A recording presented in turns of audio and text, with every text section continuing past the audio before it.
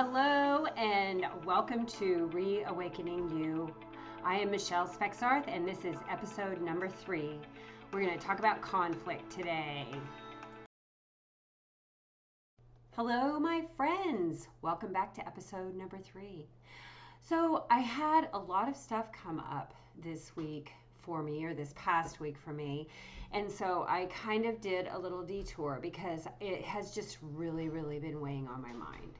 And so I just really felt like this was something that I needed to talk about and bring up, despite the fact that it was a little bit off of the beaten path. So I don't know how everybody else's week went last week, but last week was a really tough week. And so not that it was bad. It wasn't bad. It was just there was a lot. We had basketball practice, then we had games, then we had practice, then we had games, and I worked in all of that and made the games and all the stuff, and I think I worked like twice as much as I usually do when the kids were gone, because the opportunity presented itself. So anyway, it just made it a lot, and it, like I said, it was good. It was just a lot. And so by Saturday night, I was just like, I'm so tired, but it was okay. So what I wanted to talk to you about today was conflict. This is something that, I mean, it's going to be in our lives. It just really is. And so I just wanted to kind of give you my perspective on it. And I would love to hear anything that you have to offer with it also.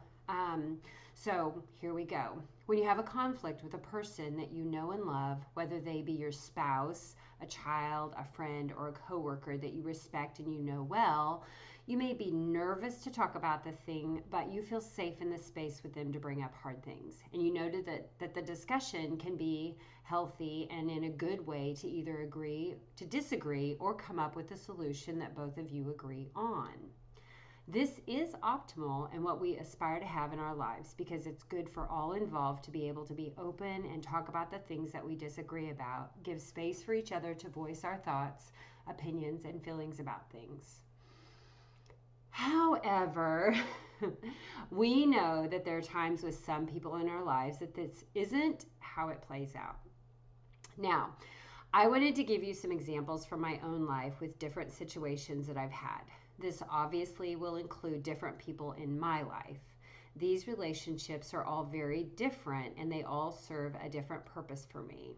I figure we all have this in our individual lives, and that's why I feel it's good to share my own experiences.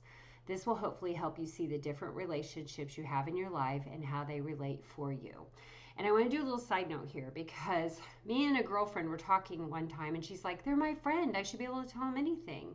And I'm like, no, that's not how that works. There are different levels of relationships with people. And that's just the way it is. It's not bad. It's just life. And so these kind of tell a little bit of the different kinds of relationships that you may have in your life. So you've got the total trust relationship. This is a person in my life that I can tell anything to and vice versa. I don't feel judged, and I feel like even in my darkest hours or theirs that we are there for each other. When we have a discussion about whatever it may be, it feels safe and solid. Despite what the topic is or whether we agree, it is healthy because the mutual respect is there to allow each other space to be who we are and have whatever opinions that we have. This is a deep care and love for each other. Then there's the you trust me, but I am leery of our relationship. This is pretty self-explanatory, but I do want to be clear. This person can trust me with anything. They can tell me all their darkest secrets and confide in me with anything. However, I have learned that this person has broke trust with me when I've shared with them something, and so they don't get to have full access to all of me.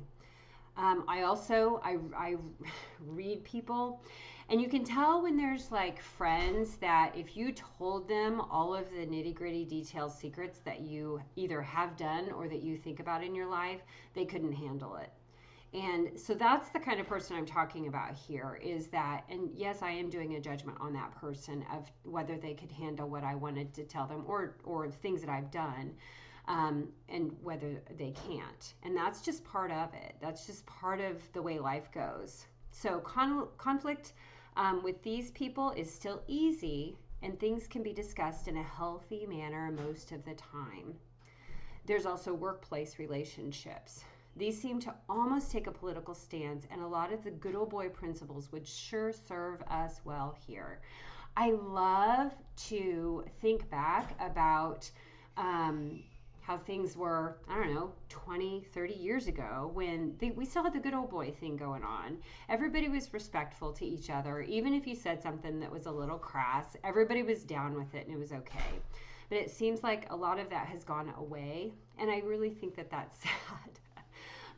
Anyway, so workplace, be respectful, hold your ground, be kind, and be willing to bend and negotiate.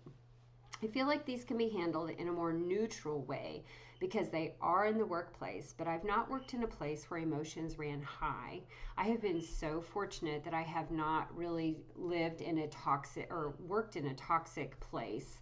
And so everything just seemed fairly neutral, and the emotions were in check with people. We all pretty much lived in emotional adulthood, which is fantastic. But I also know that that's not the case for everybody. Then there's acquaintances. You don't really know these people very well or consider them to be friends. They are people you know, but you don't really hang out with. It could be a person that your child and theirs like to hang out, but you don't know the parent very well. I want to point out here that going off of your gut feeling is super important here. Why? Because you need to go off the feeling you have about a person. If they make you feel creepy, then it might behoove you to step down from a conflict with them because it could go south really fast. This doesn't mean you let them walk on you, but there's no need to go into conflict where you feel the water is murky. Or you can just, tread lightly, be careful with the way you go in. With someone that you feel okay about, you can proceed with the same respect and care as you would at work. Now, the one that made all of this come up for me is the narcissist. This is a person that verbally abuses you every chance they get. Someone that makes the jabs at you and seems like they possibly want to destroy you with words. Almost like they go in to pick a fight and see how many of your buttons that they can push. Please remember, this is my opinion and it is what is working for me. If you have a tactic that is working for you, by all means, stick to it. With these kinds of people, I look for the facts that are in the message. Texts and emails work best because you can filter through the message. When it is in person, keep your cool and really focus on looking for the pertinent information. Out of all they say, there may only be one or two sentences that have information in it that you need to pay attention to. Stay bland, boring, and uninteresting. Answer what is important.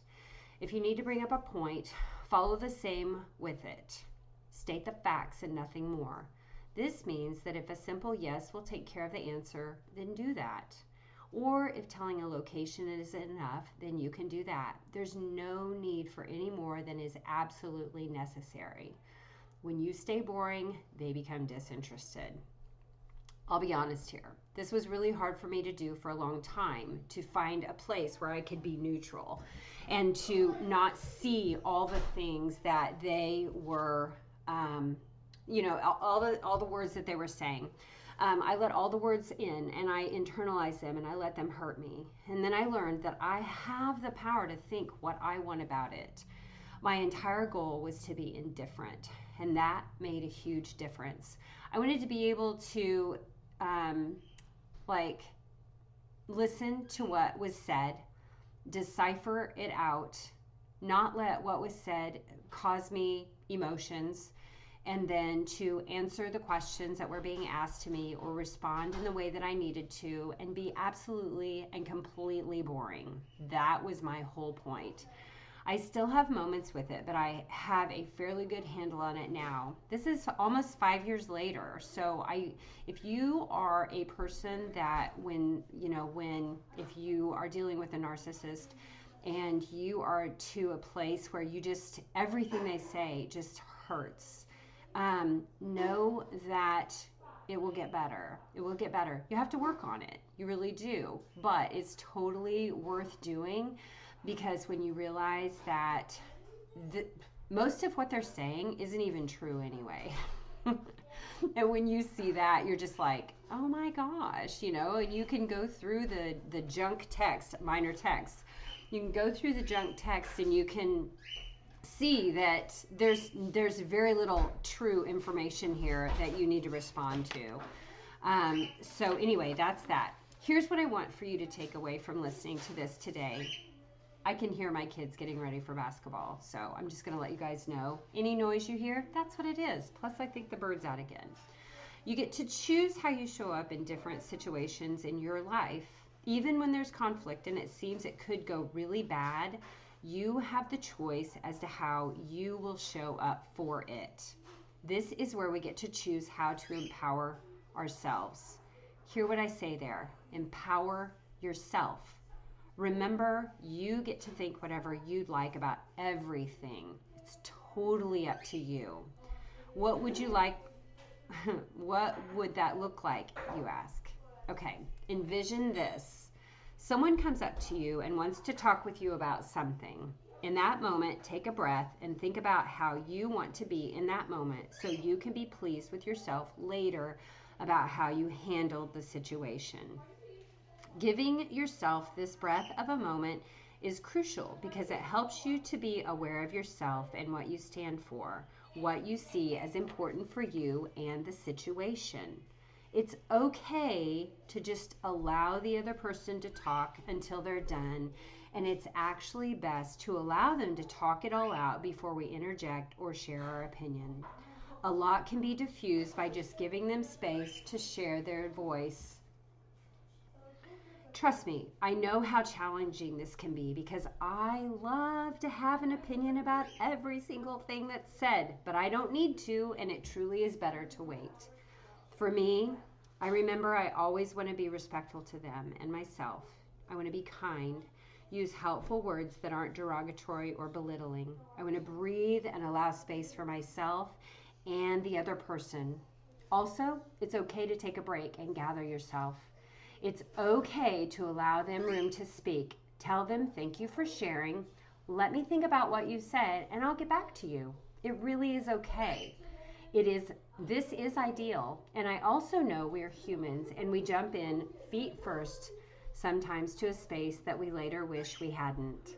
When this happens, do your apologies graciously. Give yourself some grace and mercy also. Look at what happened and see where it all went south. Look at the situation and think about what you'd like to do better than next time. Let yourself truly feel all the feelings that go with it too. Hurt, angry, embarrassment, whatever they are. Just feel them and allow them to process through your body. If you press them down, they will get worse, and that's not what we want at all. Okay, my friends, let's remember we are called to be in control of ourselves, and we have so much power when we do that. Not over the other human beings, but over ourselves. It's truly a freeing and wonderful thing to be in control of ourselves. On that note, have an amazing week and know that our lives are 50-50. Even in the crappy 50 part, there is still so much to learn and use to grow and to love ourselves, and to also realize that it's okay just to be human.